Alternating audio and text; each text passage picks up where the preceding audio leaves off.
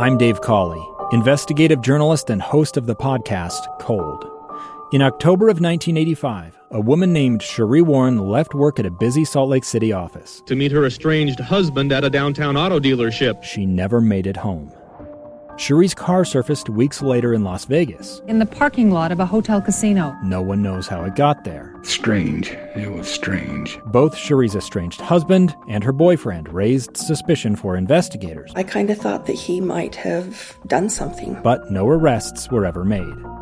In Cold Season 3, we dig into double lives, make new connections in the case, and examine the difficulty raised by reasonable doubt. We want answers just as much as anyone else. They have creeps like that now too, so nothing's changed.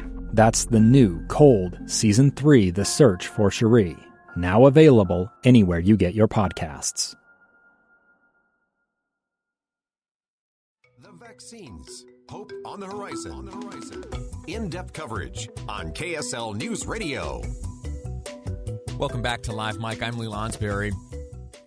You've been hearing this ongoing series for some time now, Hope on the Horizon, sponsored by Cigna. And I'm very much looking forward to a conversation I'm about to have here with Tom Hudachko, Director of Communications for the Utah Department of Health, really trying to get to the bottom of what's next for the vaccine distribution plan here in the state of Utah.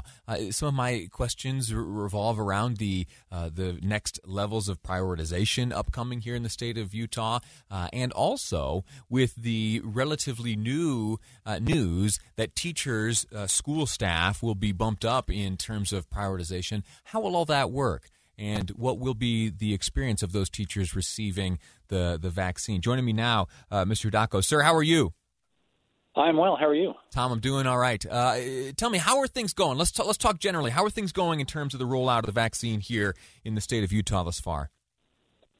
Well, I think overall it's been really encouraging. There was obviously some news late last week that we were going to be receiving fewer doses of the Pfizer vaccine than we had initially planned on. But I think the good news coming out of that is that it's not a production issue. It was more of a communication issue regarding anticipated allocations versus actual allocations. But, absent that one minor hiccup there, I think it's gone very well. We've had some good news with the Pfizer vaccine and the vials actually holding more doses than we had initially thought. So that could potentially increase the availability of that vaccine by an overall 20%.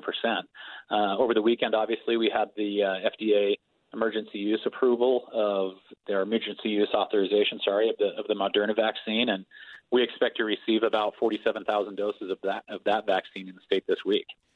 Getting back to the being on the receiving end of fewer doses than expected, I'm not looking to get into a finger pointing game, but where does the blame fall for that? And I bring it up only to know and be comfortable that going forward we may be able to overcome whatever hiccup that was. Yeah, well, I think General Perna in his remarks over the weekend essentially fell on the sword for that and indicated that really what had happened is, we get estimates from the CDC a couple weeks in advance about the dosage allocation that we're going to be receiving from our state. And the feeling from him was that estimate had been maybe miscommunicated as more solid than it needed to be. So, lesson learned there, and sure. It's, certainly disappointing not to be receiving as much vaccine as we had thought, but, we're definitely plowing forward and are continuing to vaccinate thousands of people on a daily basis here. Outstanding. Have we received yet the Moderna vaccines, or are those in the bloodstreams of any Utahns yet? We have, yeah. In fact, Mountain Star Health put out some information earlier today that they started to vaccinate a lot of their hospital healthcare workers with the Moderna vaccine earlier this morning. Tom, I apologize. I need to bring up President-elect Joe Biden. He, from Newark, Delaware, has just received the first dose of his vaccine and is offering remarks now. Let's slip in there for a second. It's going to take time.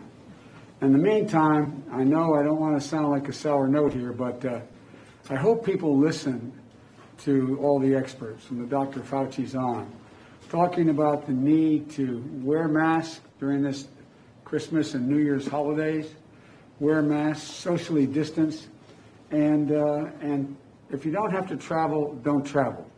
Don't travel. It's really important because we're still in the thick of this. It's one thing to have the vaccine show up at a hospital. There's another thing to get the vaccine from that vial into a needle, into an arm.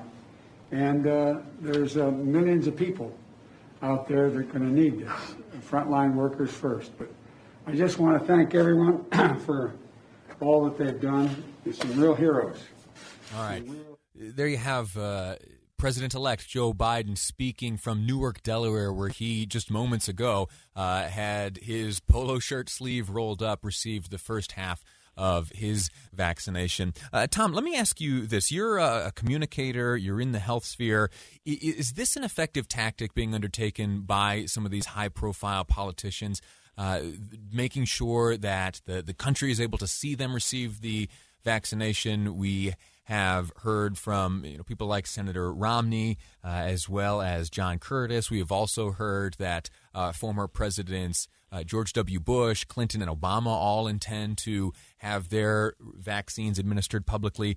Is that an effective tactic in helping the remaining, say, 40% or so Americans who are hesitant to get the vaccine, seeing that high-profile elected leaders and individuals are getting it?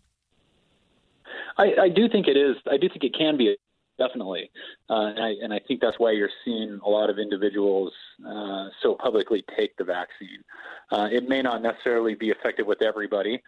President-elect Biden or Vice President Pence may not necessarily resonate with everybody. But certainly I think the vast majority of healthcare workers, whether they're doctors, nurses, housekeeping staff receiving the vaccine in our hospitals, I think all of that works to build confidence in the vaccine. But I don't think it's the only element of building confidence. I think we also need to acknowledge that, there are people out there that do have legitimate concerns about the vaccine, and we want to make sure that those people have either find online through official channels or by talking to their healthcare provider, so that they can get the unbiased scientific information to help them make a good decision. Sure. We're speaking with Tom Hudachko, Director of Communications for the Utah Department of Health, as part of our ongoing series, Hope on the Horizon, sponsored by Cigna. Tom, let me ask you about teachers. It's expected that teachers will very soon be on the receiving end of a vaccine, and very recently their position in terms of prioritization was bumped up. What will the administration look like for teachers? Is this going to happen in the schools, or are they going to get a card or something that qualifies them to report to a hospital? How's it going to work for them?